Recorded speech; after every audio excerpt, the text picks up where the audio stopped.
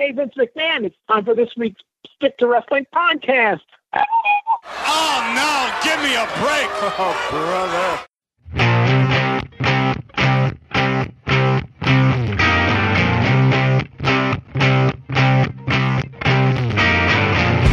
Gleaton, Glotten, Globin. That is French for I can't wait for the next Stick to Wrestling podcast, and I want to thank my friends in Def Leppard for writing that song about their favorite podcast, Stick to Wrestling. I am John McAdam. This is Stick to Wrestling. Give us 60 minutes, and perhaps indeed, we'll give you a raw bone podcast. It's the only wicked good podcast out there. It is the People's Podcast. It is the Major League of Professional Wrestling Podcasts. Before we get rolling, I want to encourage everyone to follow me on Twitter. Just put in the name John McAdam and follow the guy who has wrestlers fighting with chairs in his avatar. I don't 100% stick to wrestling. I just trash the Orioles' Chris Davis on Twitter, but usually I stick to wrestling. Also, if you have not joined our Facebook group yet, you want to do that. Bunch of cool guys talking wrestling. We were talking about where Paul Orndorff had disappeared to in 1983 last night. And it was something I'd been wondering about for a long time, and I got my answer from this group. So free to join, and if it sucks, just quit. Hey, no problem. The last 2 weeks, we have talked about 1980, the 1980 Wrestling Awards, Wrestler of the Year, Tag Team of the Year, etc. We're going to do that for 1990 starting today, and I'm going to bring on the person who I practically co-wrote, it feels like, the 1990 Wrestling Observer Yearbook with John Muse. John, thank you for coming on. Hi, John. Thanks for having me. Glad to be here. This is going to be fun. It's definitely going to be fun. I mean, I told you this before we were on the air. I was like, okay, I want to do this show. Who should I invite on? And I'm like referencing the awards, and I keep seeing your name. I'm like, he would be perfect. I couldn't wait to have you back after having you on last time. We had a good time. Oh yeah, for sure. That was definitely a great talk we had. Yeah, and you know, Jamie Ward, we recorded the last recording we did with him. Jamie, he came out with, I thought, the essence of Stick to Wrestling. He was like, John, it's been like a year since we just hung out and talked about wrestling, and it was fun, thank you. And that's what Stick to Wrestling is. We're just hanging out, having fun, talking wrestling, and John is a really cool, knowledgeable guy to do it with. Thank you, appreciate that. And you're the best, too, I tell you. Well, thank you, sir. All right, what the best angle of 1990? John, I threw this at you today because I thought of one of the best angles I ever saw happened in 1990. But first, I'd like to hear your best angle. I came down to two. I'll pick one at the end. The first one was the Horsemen turning on Sting at the start of the year early on. They set it up perfectly with, the Horsemen. Sting had beaten Flair, and they went through the whole, I think that was Starrcade, right? Yes. And they more or less read him the riot act, kicked him out of the Horsemen. So that was one of my big ones. And then the other one was towards the end of the year with Undertaker, just simply because he comes out and it's instant. He's big, period. End of story. The guy's going to be a big deal, coming out. And there's very few things that in wrestling have that immediate reaction like that where it's huge. So I'm probably going to settle with Undertaker, I think, at the end of the day. All right. I think The Undertaker, I mean, I had heard about what they were going to do, I don't know, a few weeks before they debuted him, but I knew that they had signed Mark Calloway, and they were going to give him a gimmick that was going to be every bit as big, they thought, as the $1 Million Man, and it might have even been bigger. So that's a good choice. As far as the Horseman turn goes, what was really cool about that is they got curveball. They thought Tully Blanchard was coming in on that day, and they had an angle set up. And my understanding is Tully got a fax of the contract, and the contract was not what he agreed to verbally with Jim Herd. And Tully, instead of just signing it, said, hey, I'm not coming. So they had to put together something last minute, and that's what made it so good, because it was almost unscripted. Ole just interrupts Flair, and it's like, no, it's as simple, you're out. And it looked real. And speaking of angles that looked real, I mean, I thought one of the greatest things I ever saw as a wrestling fan was at the Memphis TV studio. This was either June, I think it was June 1990. And I heard about it before I saw it because I got Memphis tapes every 4 weeks. And I found out about it, the whole thing, before I got to see it. But they were having their normal Memphis TV show with Jerry Lawler, who's a heel. sitting down and talking about whatever with Lance Russell, and out wanders a guy named the Snowman. And Snowman starts talking about how, black people don't get treated right in Memphis and black wrestlers never get a chance. And the whole thing looked so helter-skelter. It looked like this guy just walked out on the live show without anyone's permission. And it was phenomenal. And I remember reading about it in The Observer, and he's like, okay, if this was real, you're just never going to hear about it again. But if it was a work, they're going to integrate a storyline. And they did. But that one television episode, I mean, now I know for 20 years, the fake shoot angles have been ridiculous and overdone. But this was the original one, for me at least, and it was an all-time great, in my opinion. Good call. I didn't get a lot of Memphis tapes back then. I got some, but I do remember that, and it was kind of big and a surprise, for sure. That's a good call. And you know what? I'm going to talk a lot about Memphis during these shows, and I understand, look, either you lived in the area, you got the tapes, which was tough in 1990, or you just didn't see it. And that's fine, because I do understand that there's a big difference between, WWF and the NWA, which is on national cable, and Memphis is kind of small time compared to that. But I thought that was the best angle of the year. How about the worst angle, John? Ooh, I would probably lean Black Scorpion just because there was no payoff, right? Yeah. Magic tricks and no payoff.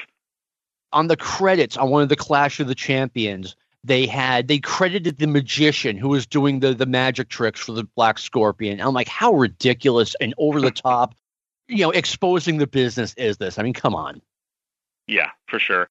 I was leaning prior, when we discussed earlier too on RoboCop, because that was just horrible, beyond horrible at times. But they didn't actually run months off of the RoboCop. No. RoboCop is stunningly awful.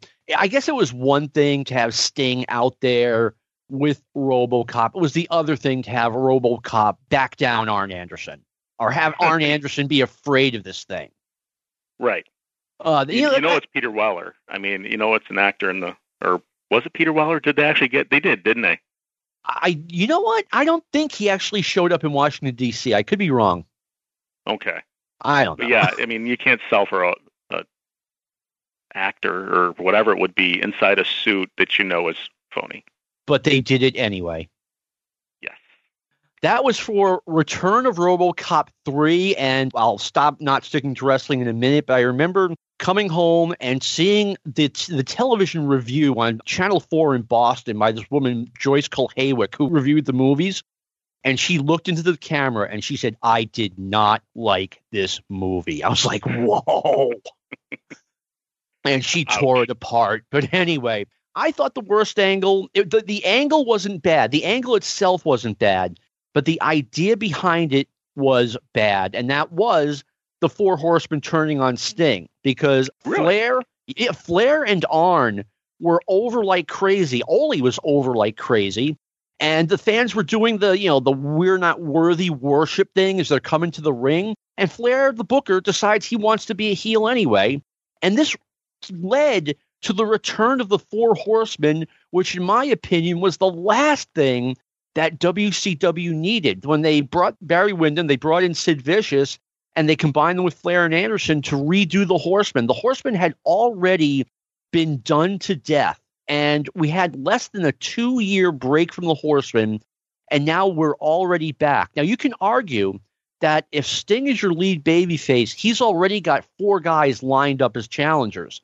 But I knew it wasn't going to work, and it didn't work. When they did Sid versus Sting at Halloween Havoc, there wasn't any real interest in it, and it didn't do a good buy rate. So I think that led to a lot of bad things happening. Just my opinion. Okay. No, that's definitely valid. I like the angle itself, but when you weigh in the payoff, I can see that point. I mean, I just remember. I can see your point on that one because the payoff. I like the heat that it generated. Of course, Sting went and blew his knee out, right? Yeah. So that kind of threw plans asunder because then you're looking at no baby face and you're going back now in history. Yeah, and obviously it made it way worse that the very night that they turn the Horseman, Sting blows out his knee. I mean, I was cracking up when Ole Anderson just like went out on his own and fired Sting from the Horsemen. It looked so spontaneous, but the idea behind it I did not like. That's fair. All right. Rookie of the Year. Now, this is kind of a laugher. Our candidates, I'm going by Pro Wrestling Illustrated here because it's hard to define a wrestling rookie. Steve Austin, El Gigante, Brad Anderson, Chris Chavis, and Larry Oliver. John, who did you pick? Oh, yeah, this is like the no-brainer. Even back then, it was the obvious pick was Austin. Yeah. Even back then, it's not even with the, knowing what ended up happening. No, I mean, he was the cream of the crop. He was doing really well in world-class championship wrestling. He had future star written all over him. And he signed with World Championship Wrestling not long into 1991. I think he signed in January. And there were people who were like, he's not ready. And I'm like, well, I think he's more ready than that. And by the time he's ready, the WWF's going to want him. You got to sign him now if you're WCW. Right. And they put the TV title on him right away. They pushed him right away. So it's not like he was ready. That's all there was to it. Yeah, and that's one of the things that happens a lot in wrestling, and I don't necessarily understand it sometimes, is the idea of, well, they're not ready. And, you can make them ready. You can work on them, and, part of your job in the creative side is to hide weaknesses. And if you think somebody's not ready, but you think they could be, then you simply work around the things you think they're not ready at and hide them as much as you can. But you run with somebody you think could do it. If you think they're going to be able to do it, obviously day one you don't, but you got to think about, how can I, if I think they are for that future role, they could be big. How do I get them there as quickly as possible? We're going to talk more about that as this podcast goes on, because I have a guy I want to talk about a little bit later that he's not ready, but let's get him ready. Let's put him in a position to succeed. And I actually think 1991 WCW did a good job with Steve Austin with that. They gave him a valet. They actually gave him 2 valets, and they gave him the TV title, and they didn't stretch his ability. They just put him in a spot that he was ready for. Yeah. All right. Next up, most charismatic. John, who did you have as the most charismatic wrestler of 1990? At that point in 90, it still has to be, Hogan. He was still the guy that got the most with the least. Now you see, wow. Because my guy is someone who I think got the most out of the least. He could not wrestle to save his life. He could not talk. His interviews were completely incoherent. And yet the WWF chose him to replace Hulk Hogan, and that's Ultimate Warrior. I mean, charisma is hard to describe, but he had an it factor, and he really had nothing else. Hogan, I could definitely see going with Hogan. But since Hogan, I thought had more going for him than Warrior. So in a way that makes Warrior more charismatic, if that makes sense. I wouldn't have a problem with that. I mean, your number 1 and 2 were those 2 guys. Oh, definitely. At the end of the day, just a matter of which way you kind of flipped them. Yeah, Sting, I think, would be a distant number 3. Maybe Savage. I don't know. Yeah, and at that point, you even have to wonder about Sid, where Sid was, because Sid got a lot for nothing, too. That's, Sid is really charismatic. You're right. He had a good build, and he had a good look, so did Warrior, but he didn't have anything else. Yeah. All right. Good. We're going to talk a lot of bad tonight. Look, 1990 was a year that things started to really go backward in wrestling. And I'm not saying that subjectively. I mean, houses went way down. Pay-per-view buy rates went down. Ratings went down. And there's a lot of reasons for it. It's because a lot of bad happened. Yes. Not all bad. But speaking of bad, let's go with an observer category. Most obnoxious. John, who did you have? I don't remember what I voted for at the time, so I wish I would have kept all that stuff. But you're probably looking at still Vince, the What a Match and just the Vince, right, the way he is. I know Warrior got a lot of votes at the time, too, as well. But I'd probably lean Vince. Herb Abrams would have to be a candidate.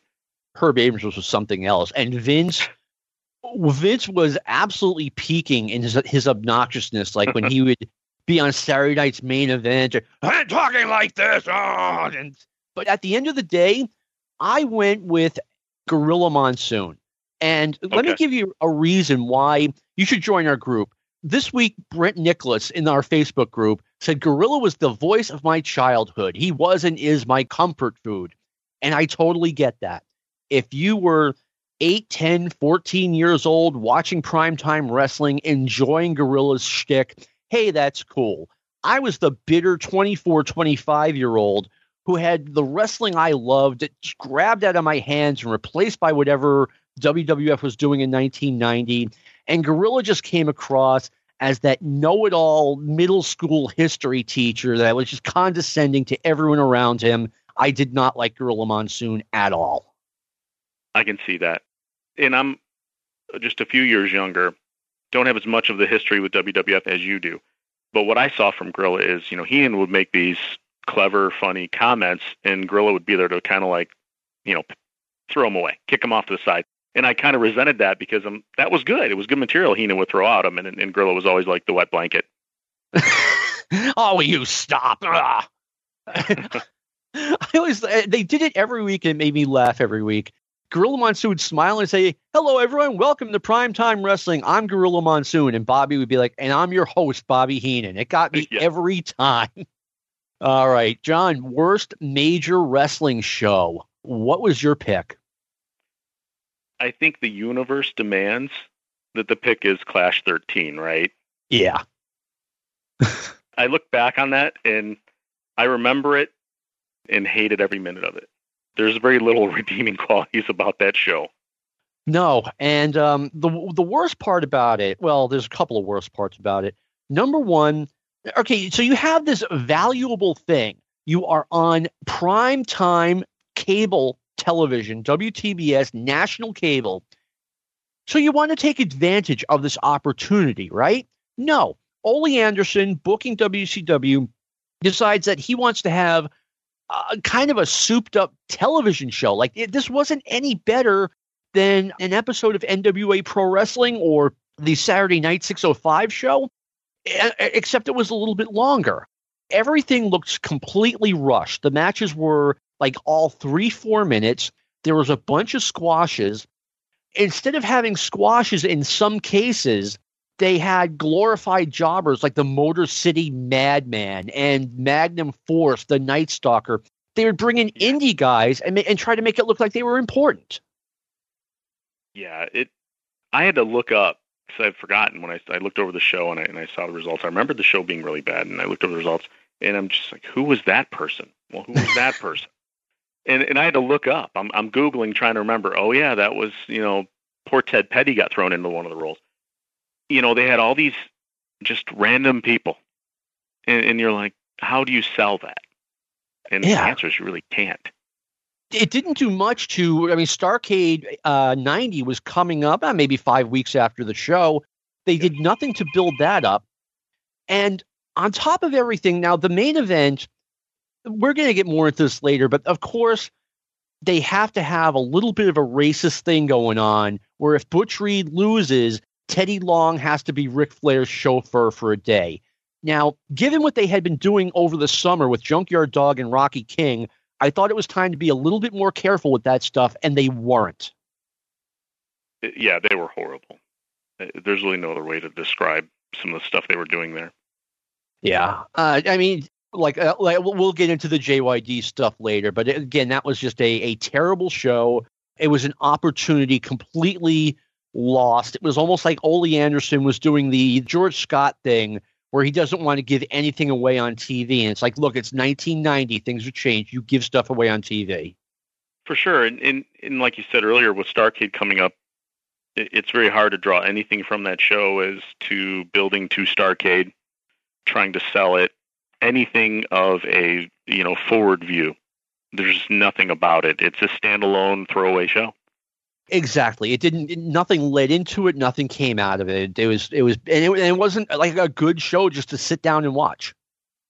Yeah. You'd almost think it'd be somebody that, either didn't know much about booking or just didn't care, or there had been a change and somebody's got to throw something together while they try to figure out what they're going to do. It's just there's no rhyme or reason to it. No, I think by this point, Ole didn't care anymore. It definitely looked like he didn't care anymore. Yeah, he's just phoning it in. Let's just create some guys and throw a show out there. All right. Well, on to more positive things. Best wrestling show. Now, in the Observer, their rule was December 89 through the end of November 1990 because Dave needed time to process ballots and all that stuff, which makes sense. We're doing January 1st, 1990 through December 31st, 1990. But both John and I don't mean to speak for you, but I picked Starrcade 89 in the Observer. I thought that was a really good show. Yes, that's where I would have landed too if we were taking in Dave's timeline on that. It would have definitely been Starrcade. It just, I don't know how you felt about the show at the time, but it felt, to me, it snuck up on you. You know, you knew you had your round robin thing going on, but you didn't know, you saw potential there, but you didn't exactly expect what you got, and it turned out to be really good. In tournaments are usually that way, where if you just have the right people in it, you don't have to do a lot of trickery work. You just let the matches happen, and usually works out, and it really did. It feels like sometimes you and I are the only ones who like that event, because I remember right after there was a lot of complaining about it. And, obviously it's been over 30 years and that 30 years hasn't fixed it. But to me, it felt like a real sporting event where they had actual rules. They had real winners in both tournaments. People complain that Muta got buried. Hey, someone had to take the losses, and it just wasn't Ric Flair, Sting, or Lex Luger. Plus, they were planning on turning Muta anyway, so he could afford to absorb the losses. I didn't think that was a big deal. Yeah, I wasn't as bothered by it either, because I also, if you look at the different people, Muta, you can get, like you said, with a turn coming or whatever, you can also he's so easy to build back up. He's got the right look. He works great. So crisp, fluid. You know, he's one of those guys where in that situation, you're going to be able to come back and get whatever you need to get him back built up. You know, you're not going to have a problem with Muta. I didn't have a problem with it, and I thought a lot of the matches were good. That's another point. I thought the matches themselves were really good. And you could come out of that saying, okay, Muta is really good. He's just not at the Flair, Luger, Sting level, which I kind of think that's the case. And at least in U.S. wrestling, he just doesn't have the absolute top of the ladder star power that those guys had. Correct. And the other thing, too, when you think about it, is that at the end of the day, everybody would have expected, Muta's going to go back home and be a big deal there, whereas Flair, Sting, Luger are going to be left here. And that's exactly what happened. Yeah, and people don't always understand that. They think that whatever works in Japan, or I don't say whatever works, but whatever prestige is in Japan is necessarily equal here, and it doesn't always work that way. It can, but it doesn't always work that way. And especially back in 1990, Muta's going to be a bigger deal at home, and when he's going to go back home. So I didn't have a problem with that. The work was good. The matches were good. And that's what I was, Believe me, I love Muto over in Japan. Oh, same here. Oh, yeah. I loved him here. But, and loved him here, too. It just, you can understand by the decisions they made of what they did was okay. I mean, it made sense. I remember seeing, what was it? Battle of the Belts 2 was on in syndication here. And this guy I'd never heard of, the White Ninja, I think it was against Tim Horner, for some junior heavyweight championship. And the guy blew me away. I'd never seen, it was Muta, obviously, but I was not expecting this. I'm like, wow, this guy's like Tiger Mask. Yeah. Oh, for sure. He's so good. He's still going today. Yeah, he is. But the actual year of 1990, what do you think the best wrestling show was? Best major wrestling show? It would have to be the Bash, right? It would have to be, Great American Bash in July. It had the Midnight Express Southern Boys match, and they had the big satisfying finale, Sting beating Flair. So I think you have to go there. Yeah, that was really cool, too. The fact that Sting kind of gave a nod to Flair on the way out, which I think did more good for him than harm, because Ric Flair has his audience. That, to me, that show was number 2, and it was a really good show, don't get me wrong. I went with Wrestle War 90. Because I loved the Ric Flair versus Lex Luger match, and it just reminded you how good Ric Flair was. I mean, not that you really needed a reminder, but he was so phenomenal. and it had a great Midnight Express versus Rock and Roll Express match. The Midnight Express were criminally underutilized in 1990 until Jim Cornette and Stan Lane finally just got sick of it all and walked out. Yeah, they didn't get respected very well there. No, it was like what is it? A self-fulfilling prophecy where, they didn't think the Midnight Express were worth what they were paying them, so they made sure they weren't worth what they were paying them. Yes, that's another one of those bad sort of philosophies, along with the idea of, well, if we're paying them a lot, we'll push them commensurate to their pay when they may not be worth it. Exactly. And then the opposite of, like you said, where, well, we think we're overpaying them, so we're going to diminish them so we can pay them less, even though they're really good. I mean, there was so much that could have been done with them, and we'll talk more about the Midnights later. Most underrated. Now, by underrated, we are talking about a wrestler who deserved a lot more of a push than he got. John, who did you have? I went with Tommy Rogers. That's a good pick. And I think the November show in 1990 when the Tom Robinson benefit weekend, he was on that one, and I'm like, how is this guy not? He's so good. How is he not someplace regular? In something more being made of him, and I never understood that. And he's just so good. His timing was good. He was crisp with his moves. He knew how to fire up. He just was on a small side in the wrong era. He was. I was about to say Tommy Rogers was small, but he was a good-looking guy. He had a good physique, and he was pardon the pun, fantastic wrestler.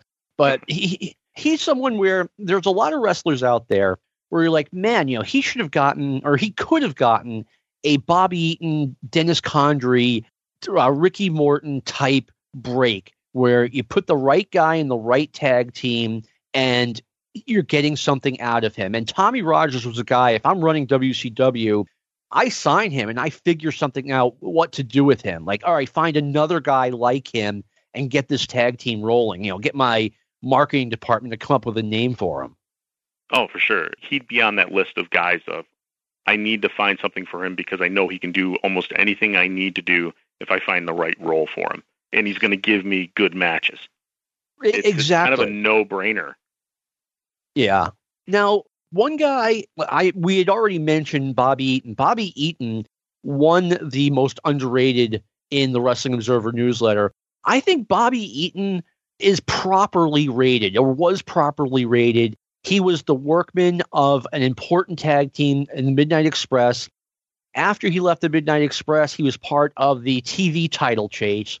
I think that's kind of Bobby's ceiling. And I say that I love Bobby Eaton. I was a huge fan of his, but I cannot see putting the NWA title on him. I can't see putting the U.S. title on him. It's just he reached his ceiling. Yeah, I would agree with that. And how underrated are you when you're considered one half of one of the best tag teams of history, right? Yeah. Yeah. And, he was over. The Midnight Express were over as much as they could be. They were world tag team champions. So I just don't see it. If it was January 1st, 1991, I would have told you that Brian Pillman was the most underrated. They did very little with him in 1990. We talked a little bit about bringing a guy up or making a guy ready. If I'm running the show, I have my eyes set on Brian Pillman perhaps becoming my world's heavyweight champion, and I'm serious. He was a little bit short, but you could make that work to your advantage. He was a good-looking guy, good physique, legit athletic background, and he was an excellent worker. He had the fire. He could do it all. But right away, do you make him NWA champion? You can't do that. He's not ready. I'm looking at a path towards that, and that path would be put the United States title on Brian Pillman. And let's talk about that for a minute. Now, sometimes you put a title on a wrestler to help the wrestler get over, or you put the title on a wrestler to help get the title get over, right? Yeah. Luger no longer needed the U.S. title, and the U.S. title didn't need Lex Luger. Neither one was doing the other one any good. This would have been a case where by putting the title on Pillman, you're telling the fans, hey, take him seriously. And if they buy him as U.S. champion, then start thinking about making him world champion. If they don't, if he doesn't get over in that role, okay, you tried and it just didn't happen. Yes, and I'll tell you my philosophy on belts. Okay, I want to hear this. You kind of hit it right there with what you said about Luger as an example. I think what WCW fell into a pattern with was the idea that, well, it's a guy who could be the world champion. He's got that high enough stature. I need to appease him or try to make him sell the belt or him sell the matchup, but appease the person in their position by giving them some of these titles. My opinion on titles is similar to what you said, but also it's more or less as a progression, right? Mm-hmm. You've got to bring people along. And if you've established credibility behind your belts, and I mean all belts, right? All belts should be important. If you've established belts as being credible, then by giving the people that lower belt, it shows a sign of progression.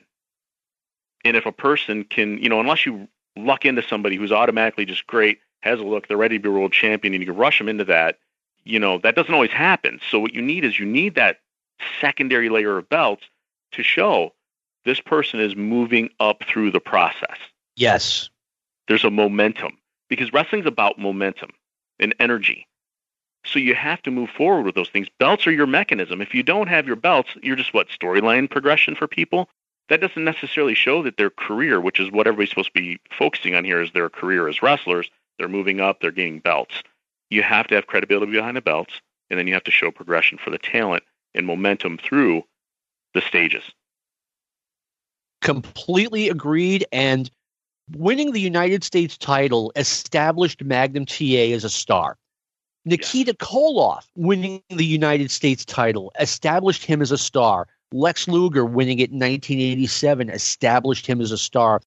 Basically, the fans started buying these guys as potential future world's heavyweight champions. And that's what I would have wanted to do by putting the title on Brian Pillman, who is one of your best talents. And they just wouldn't acknowledge that.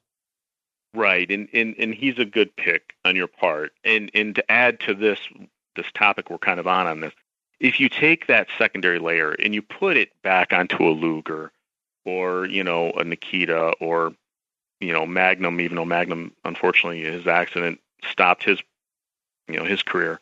If you put the title, that second title, back on somebody who had already been established, and it's almost a step down if you think about it in a way, you put them into that position for them to lose to a Pillman because it establishes them.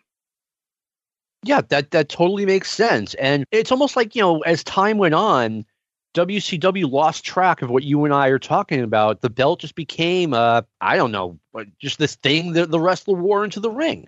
Yeah, it becomes a prop, and WWE is doing that a lot now. It's to them, it's just a prop. And then what you hurt yourself by doing that is, how do you then establish new stars if you've taken one of your props and kind of making it less important?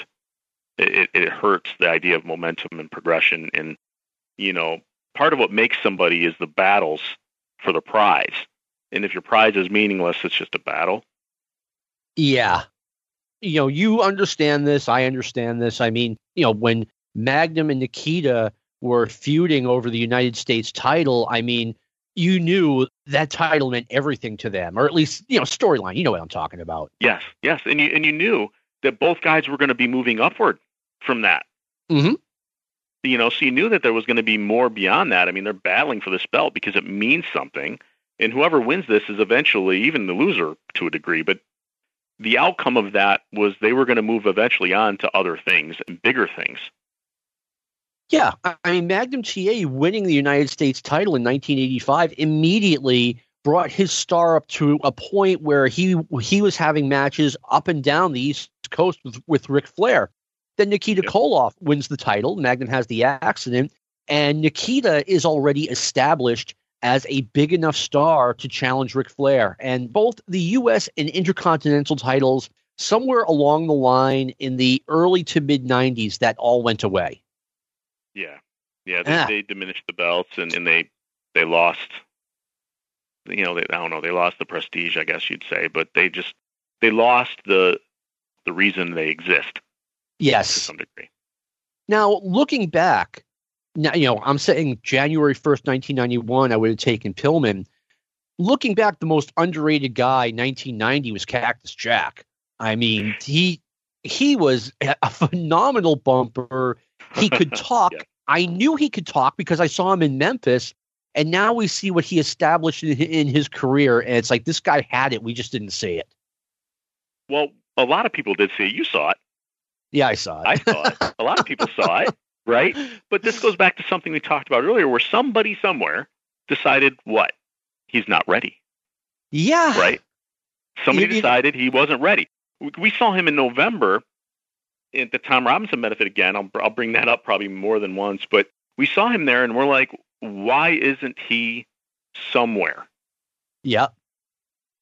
And the answer is people who are blinded.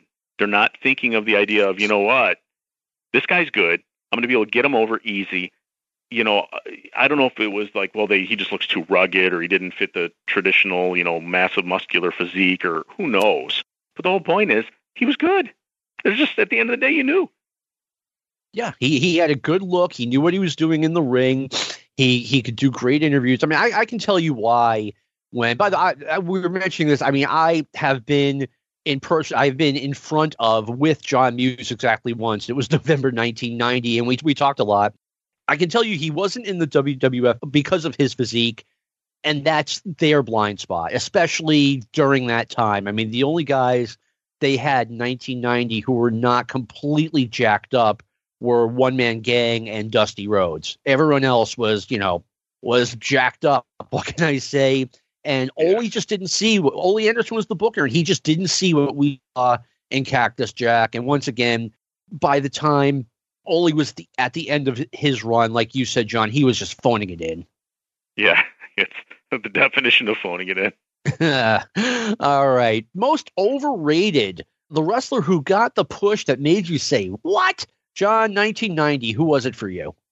I don't remember who I really voted for. I didn't have a comment, I don't think, on this one, but probably he had the charisma. It would have been Sid or Warrior, probably, I would have think. You know, just because they were getting pushed high, they were getting that big push. I saw, like, in the Observer that I think was a Dino Bravo and Earthquake were 4 and 5, but I don't know. It's not like they were being pushed to the top. Earthquake did have a run with Hogan, but he fit the Hogan mold, right? The big guy comes in, hurts Hogan, then Hogan's got to vanquish the latest monster, right? So I understood Earthquake there. I'd go with Warrior or Vicious, probably lean Warrior, just because, again, the work rate just wasn't there. Earthquake was another guy who was not jacked. I forgot about him. So that's 3 guys. That's okay. My pick, ultimately, I never understood how this guy got any kind of a push, and they just kept pushing him hard, the WWF with Dino Bravo. The guy had nothing. Oh, okay, so Bravo. Yeah. I mean, he, you know, granted, he looked like he spent a whole lot of time on the bench, and he looked like, you know, he had some, what's the word I'm looking for, some pharmaceutical help doing that. I mean, he had a really, you know, I don't even know where they called him built. He had this like weird physique. He had this ridiculous look with the blonde hair. English was his second language. I never understood why he was even employed, never mind protected and pushed as much as he was. I got you. Okay. So okay. So I looked at it as I didn't really see him getting. He got a push, but I didn't see him as getting much of a push. Your thing is he should just have no push. I mean, yeah. I mean, they like I said, they protected him. They did. You know, he was high up on the card all the time. You're right. He never had a run with Hogan, but then again, I don't think the guy ever did jobs. At least in 1990, he wasn't doing them. I mean, wasn't there some sort of tie because he had the Montreal tie to the business there? So maybe they kept him on because they were still trying to. I mean, at this point, 90 though would be way late for that. Yeah, I know that for a while there, Vince wanted the Montreal guys because he was still trying to run Montreal, but we're talking years after the fact. Yeah, why did he have any kind of push at that point? I don't know. I mean, just every time the guy was on TV, I was wondering, can't they utilize this TV time more productively? I don't know. No, fair. Worst gimmick. John, what in your opinion was the worst gimmick of 1990? Ooh, well, they're all bad. These ones are all bad. There were so many bad ones. There were so many bad ones. The easy pick is the gobbledygooker, right? That's the easy pick, but that to me, he didn't do much beyond things. It'd either be Saba Simba or Scorpion, just because I didn't like the way Saba Simba was portrayed. Yeah. Black Scorpion got a much longer push with no payoff. Wow, I don't know. And then you have the Master Blasters. It's just all bad. I don't know what to say. If I had to pick one bad out of that, I'll go Scorpion just because of how long it took for no payoff. But you took the words out of my mouth. I mean, the Gobbledygooker won it in The Observer, but let's be honest. He came out of the egg.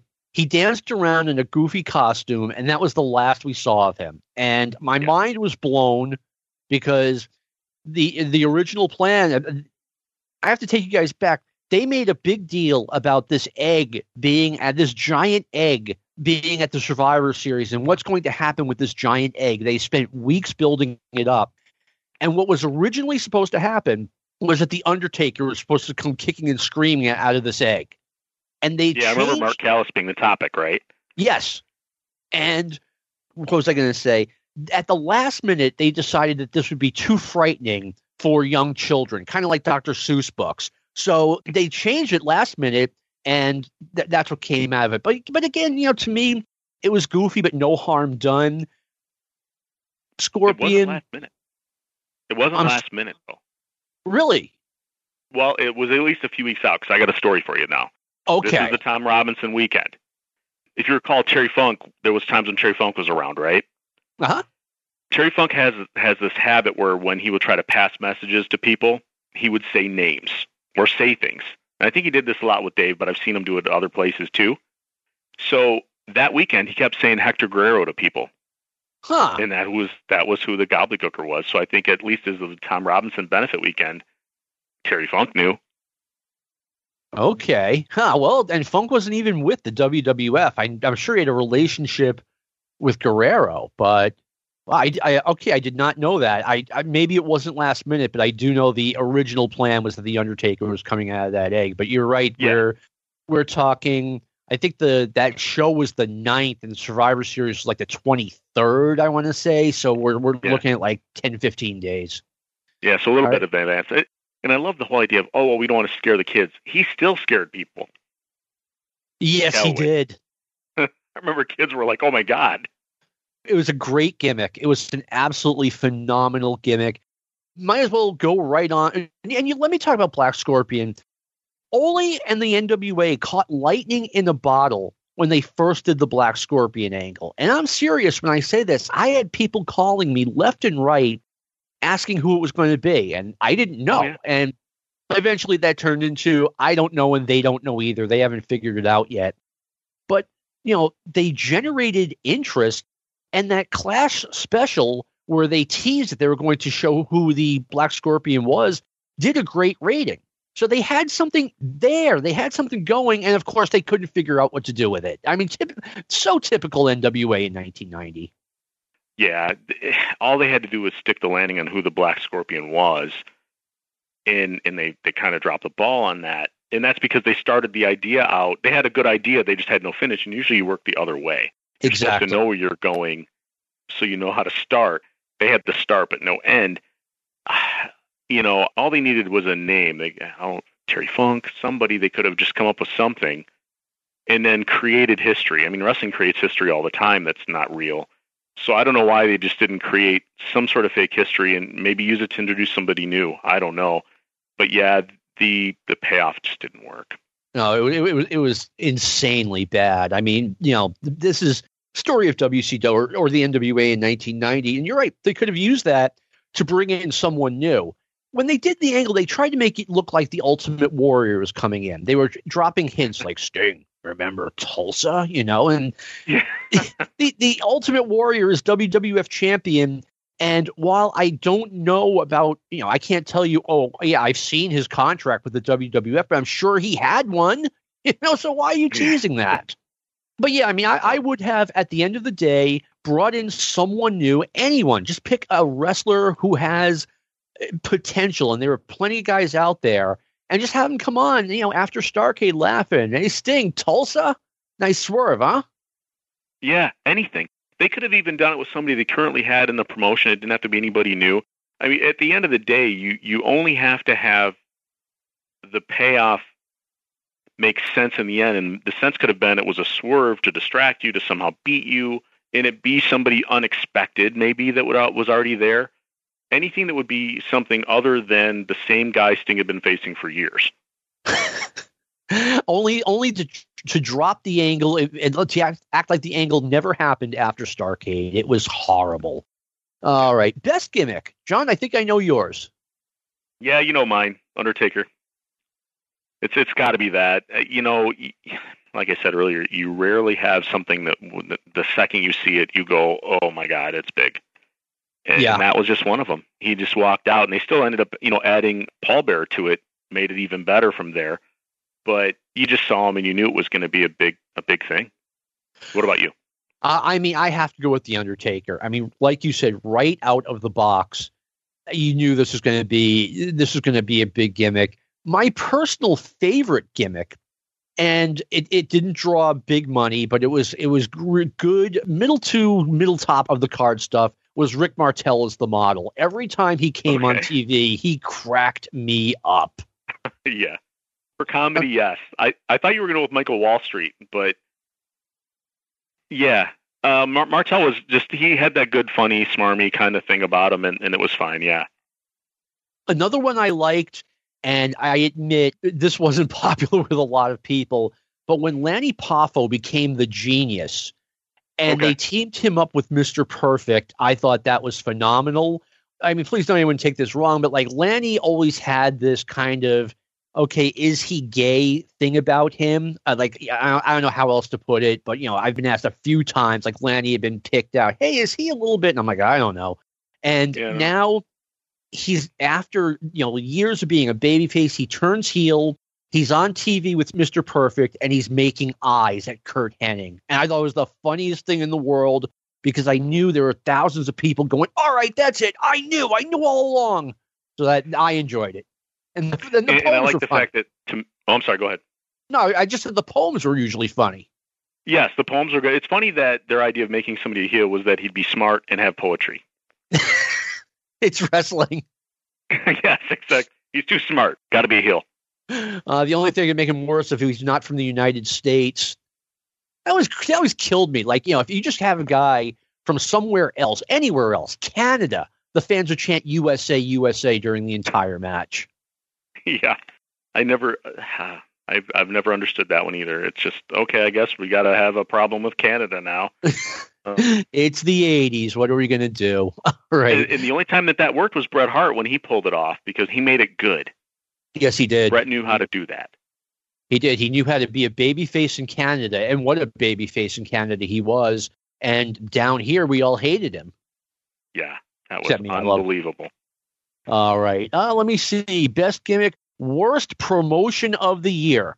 Now, this is, again, 1990. The territories are either dead or dying. But, John, what was so you've basically got 2 major league promotions and maybe 3 kind of minor league promotions to pick from. John, what, in your opinion, was the worst promotion of the year? I think you have to kick AWA on the way out the door, right? You have to kick them for it. Good point. I had forgotten AWA. Yeah.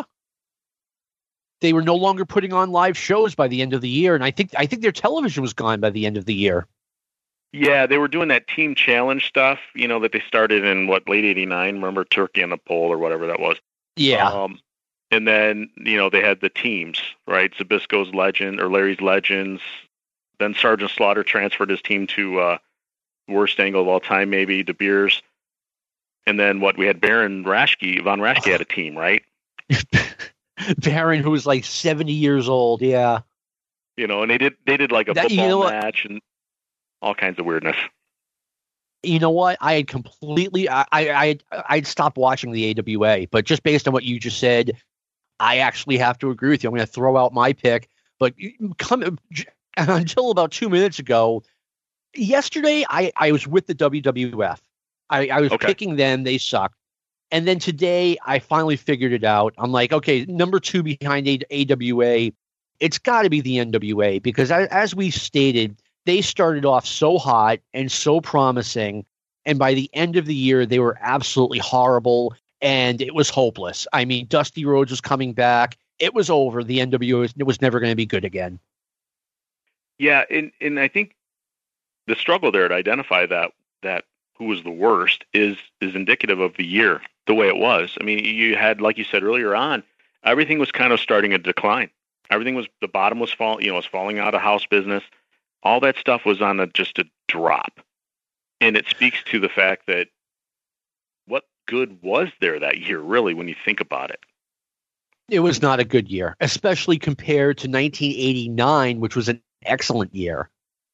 Yeah. Well, for the sure. NWA. Yeah. In terms of work rate, just the Flair Steamboat and Flair Funk, and you had Muta coming in at that point. Oh, so good.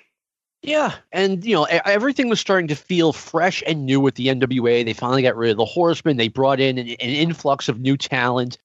And in 1990, I mean, it felt like they stopped doing that. And when the territories collapsed, you no longer had a place for the NWA to grab upcoming talent. There was no Calgary to get Brian Pillman out of. There was no, Florida to get Lex Luger out of.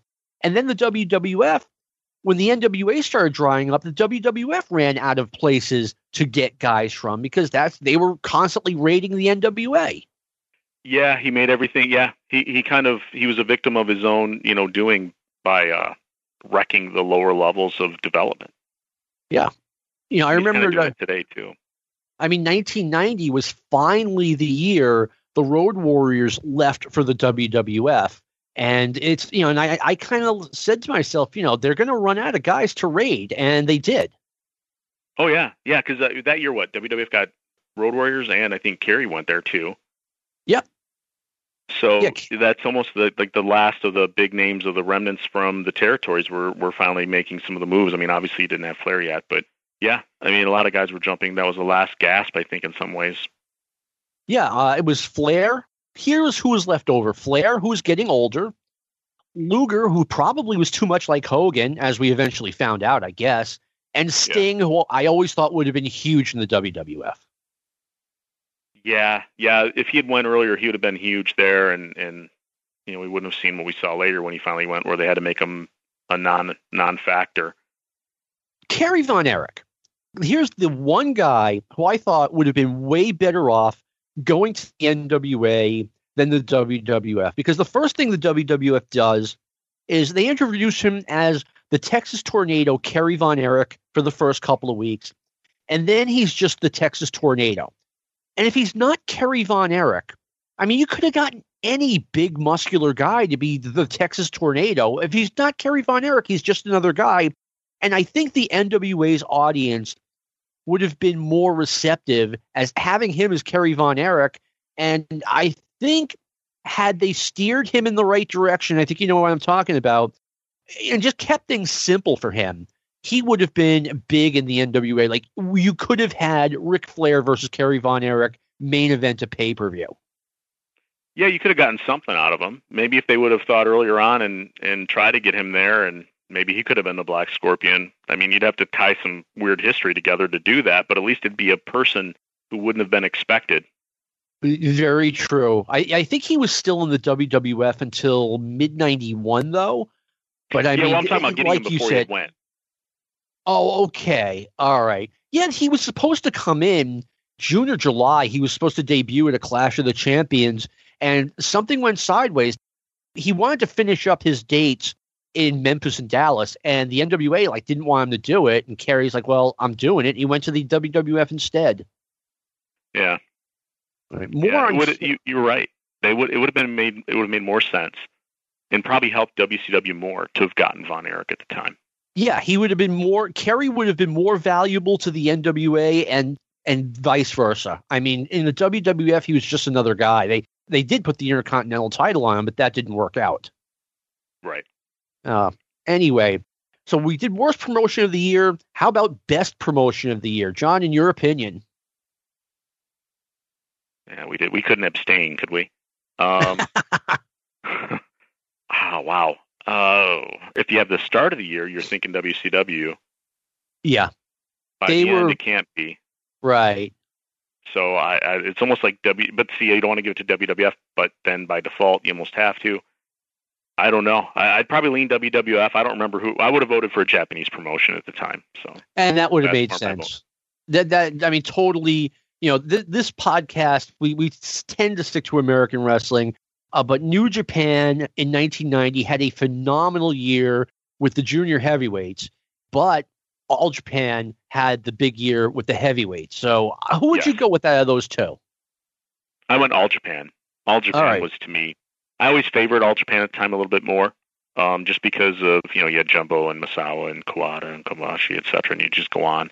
And in 90, real quick, and we'll get off of the Japanese topic, and what happened in 90 was Tenryu had left, and then Baba realized he needed to change things, had Misawa beat Tsuruta, went to clean finishes, and then they just had gangbusters business, and their matches were always just great at the top. That was something that was really frustrating with All Japan in the 80s was, so many of their big matches ended in double countouts. And then, talking about, just breaking kayfabe, but Baba just says, hey, clean finishes in every match from now on. And you're right. It went over like crazy. Yeah. It changed everything for them. They had, at one point, in their main arena, Kraken Hall, I think 100-something sellouts in a row. And how many seats does that hold? It's not a big arena, but in Japan, it's considered it's a good-sized arena, and it's one of the hallowed halls. But yeah, 100-something sellouts in a row. Just when I went there, that was the place you want to go to see Kraken Hall. So that was the big thing. Phenomenal. And they did not charge $8 seats like the United States. Like they were like baseball ticket prices. Yeah, they were a little bit more expensive. I was able to use press credentials, so I didn't have to pay. But awesome. That was nice. yeah. So, plus, I think just being an American there, they didn't have a lot of Americans going through, so that helped. And Dave was there too, and that helped there. Even though funny All Japan story is that when we got All Japan, they were kind of dicey on the whole relationship there, but they told, here's your seats, don't leave. Very good. All right. We'll go sit in our seats and we will not leave. Best promotion, I actually had, it was tough for me because Portland really had a good year. Believe it or not, Portland was absolute trash in 87, 88, but 89, 90, they made a little bit of a comeback. Ultimately, I went with Memphis, and I know compared to WWF, Memphis is very minor league, but they had an enjoyable 90-minute show once a week, and they figured out how to get guys like Robert Fuller, Brian Lee, Brickhouse Brown, and guys that sometimes the WWF weren't interested in, and they made the television interesting with these guys. Oh, and of course Jerry Lawler. Yeah, I would totally understand that for sure. When I would get Memphis tapes, it was always entertaining. They usually had something different. A lot of it made sense. I mean, they had to survive. Yeah, totally. You look at them in 1990, they have to be asking themselves, okay, how much longer can we survive doing this? Is it still a sustainable business model? You can, just have the TV and run 5 towns a week and have guys, working for cheap, trying to get exposure. So it's not like it had to eventually go away. It just did. Yeah. All right. I say Memphis was fun, though. Yeah. I would have no problem with that boat. You know what? I would binge on Memphis for 6 months. And then it was almost though sometimes it was too much of the same thing. The TV was exciting, but how many run-ins can you possibly watch in the course of a year? They only had 3 or 4 per show. Yeah, that's true. Very good point. All right. Plenty of candidates for worst on interviews. But, John, who was your pick? It's got to be Warrior, right? The dude was snorting on TV. His interviews usually encompassed a lot of gibberish and snorting. So, you have to give him the vote, I think. Warrior is definitely on my list, but mine was the guy that I was just praising, Kerry Von Erich. Kerry was getting lazier and lazier, and you just couldn't help but suspect that there were times where Kerry was either groggy from the night before or just plain out of it. There's no other way to put it. It was especially earlier in the year when he was in USWA in Memphis. There were times where it's just okay, this guy just wake up. Come on. Yeah. Oh, for sure. It's like a different type of incoherency than Warrior, but it's still mostly incoherent. Yeah. Yeah, I can see that. And the thing is, if Warrior screws up, all right, take two. Like Kerry, he couldn't do that on Memphis TV. He'd just go out there and make his mistakes, and we'd all laugh at him. Good point. Yeah, you got to wonder what was on the cutting room floor in Connecticut, right? That's a good point. Wow. All right, best on interviews. Who do you have? I went Terry Funk, and I can explain because he didn't have a lot of work that year in front of a camera, but this was that November show we went to where he come out and he was treated like a legend because he is. Everybody's cheering for Terry Funk, and he got on a mic and did like 3 to 5 minutes and turned everyone against him in the house. It was that was one of my favorite wrestling memories. Yes, for sure. And he just turned the whole place. He did. He sat there and said, "You people are a bunch of losers, just like the Philadelphia Eagles. Everyone from Philadelphia." And the place, he went from that polite Legends clap to everyone like just screaming at him. It was great. Yeah. Oh, I had to give it to him on that one. And I think my comment in the Observer at the time was, "Hey, I understand he hasn't been doing this all year, but what I saw was like masterclass level stuff." Yes. And I had to give it to him because, he's the best. My best on interviews was his opponent on that night, Jerry the King Lawler. Okay. Lawler has always been a great interview. He is employed today, 30 years later, because he just has that gift. And he was a heel coming into 1990. He turned middle of the year, and he was just so good at both roles, being a heel and being a babyface. Here's a guy that the NWA absolutely should have figured out a way to get him in there, even if, okay, Jerry, you're free Saturday mornings and you're free Mondays to go wrestle in Memphis, but we still need you here. There's a guy that would have been a good Black Scorpion. Yeah, good point. That might be the optimal choice if you think about it. How do we make it work? Even if you can only get Lawler for a couple months there, right? Yeah, or even if you just get him. Look, okay, let's say Lawler is. They worked it out with the WWF in 1993, so you can work something out in 1990. And by the way, I know in like 89 he wanted to come in, so. Okay. You got to figure something out with Jerry Lawler. Even if you say, okay, Jerry, you're here on TV. We need you for pay-per-views. After that, you don't have to work the towns like everybody else. We know you've got your obligations in Memphis. Yeah, they should have tried to make something work there. It would have made a lot of sense. And he would have been a help. It would have been definitely big for them. And to speak to Lawler, too, I think one of the things that, and this is like Funk as well, some of the best of all time have the ability to think in the moment, right? Yeah. So they have their bullet points, I'm sure, right? So they go out there and they know. And Dusty Rhodes will be the same way, and I see that in Cody Rhodes today, where that they've kind of got what they want in mind. They go out, but in the moment, they think. They're not working from a script. It's coming from inside, and they're seizing a moment, thinking through it, and what they're saying is organic. They master their surroundings. And this is like Funk in the ring. He masters his surroundings. I've seen so much stuff of Funk lately, just watching some of the older tapes, where small things that occur inside he uses. And I think it's the same way when it comes to talking. People are out there, they've got their bullet points, but in the execution of their bullet points, new things come. And it just takes it to another level. And Lawler's like that. I think Funk's like that. Arn Anderson's like that. Cornette, obviously. Yep. Some of the best talkers in the game. And you're right. That's the way they don't do it in the WWE. And I kind of used to, well, I guess I understand again. The USA Network and Fox is not going to be keen on having a pro wrestler go out there unscripted. But on the other hand, it doesn't work if you just hand someone a script. You have to give them their bullet points and say, okay, go out there and be yourself. Here's a list of things you don't do. And have the wrestlers bring out their personalities. And I think it sucks they don't do that anymore. No, agree totally. And it goes back to the whole thing of acting, right?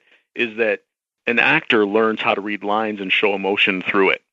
if you're not a good actor, you're not going to be able to show the emotions through what you're saying. So if you give them a script, the emotion's not going to be there. However, if you give somebody the bullet points that they've got to hit on and you just say, go talk, they've got to fill in the blanks, and they're more likely to fill them from emotion and pull that in and make it real.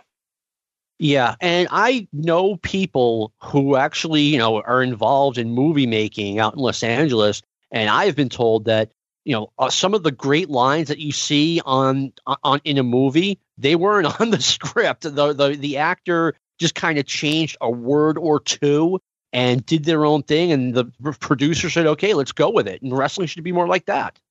Oh, I agree totally. Some improv to it is always good. I know you see some of these in cut movies at the end where they show these credit scenes and they show the same guy giving 5 different lines that they come up with, and they're delivering them, and they just pick the best one. Obviously, you can't do that in wrestling, but it's the same kind of concept of go with what you think you can come up with and you run with it. I know Larry David in Curb Your Enthusiasm, I think he works on that model of they've got the purpose of the scene in mind and the actors are filling in blanks. And that's exactly what wrestling should do. I agree totally on that one. That's how I would be doing it. I like the modern product. I don't like to complain about it. Obviously I don't like it as much as I did in the 80s, but I think it would be a lot more interesting if you let the individual personalities shine. For sure. And what comes out of that sometimes is unexpected things, that you can capitalize on. Sometimes somebody just says something and you're like, oh my God, that's great. Yeah. And they just gave you something to work with. We were talking about earlier on the show, Ole Anderson, they had to come up with something last minute for Sting's turn, and Ole just went improv, and it was fantastic. Yeah. It's a lost art today in a lot of ways. That is all we have time for today. Me and John Muse will go over the second part of the 1990 Wrestling Awards next week. Thank you for listening. I hope everyone has a great week. I want to thank our producer, Lightning Lou Kippelman, for all the great work he does. And thank all of you for listening. This has been a production of the Arcadian Vanguard Podcast Network. We'll see you next week. This concludes our podcast day.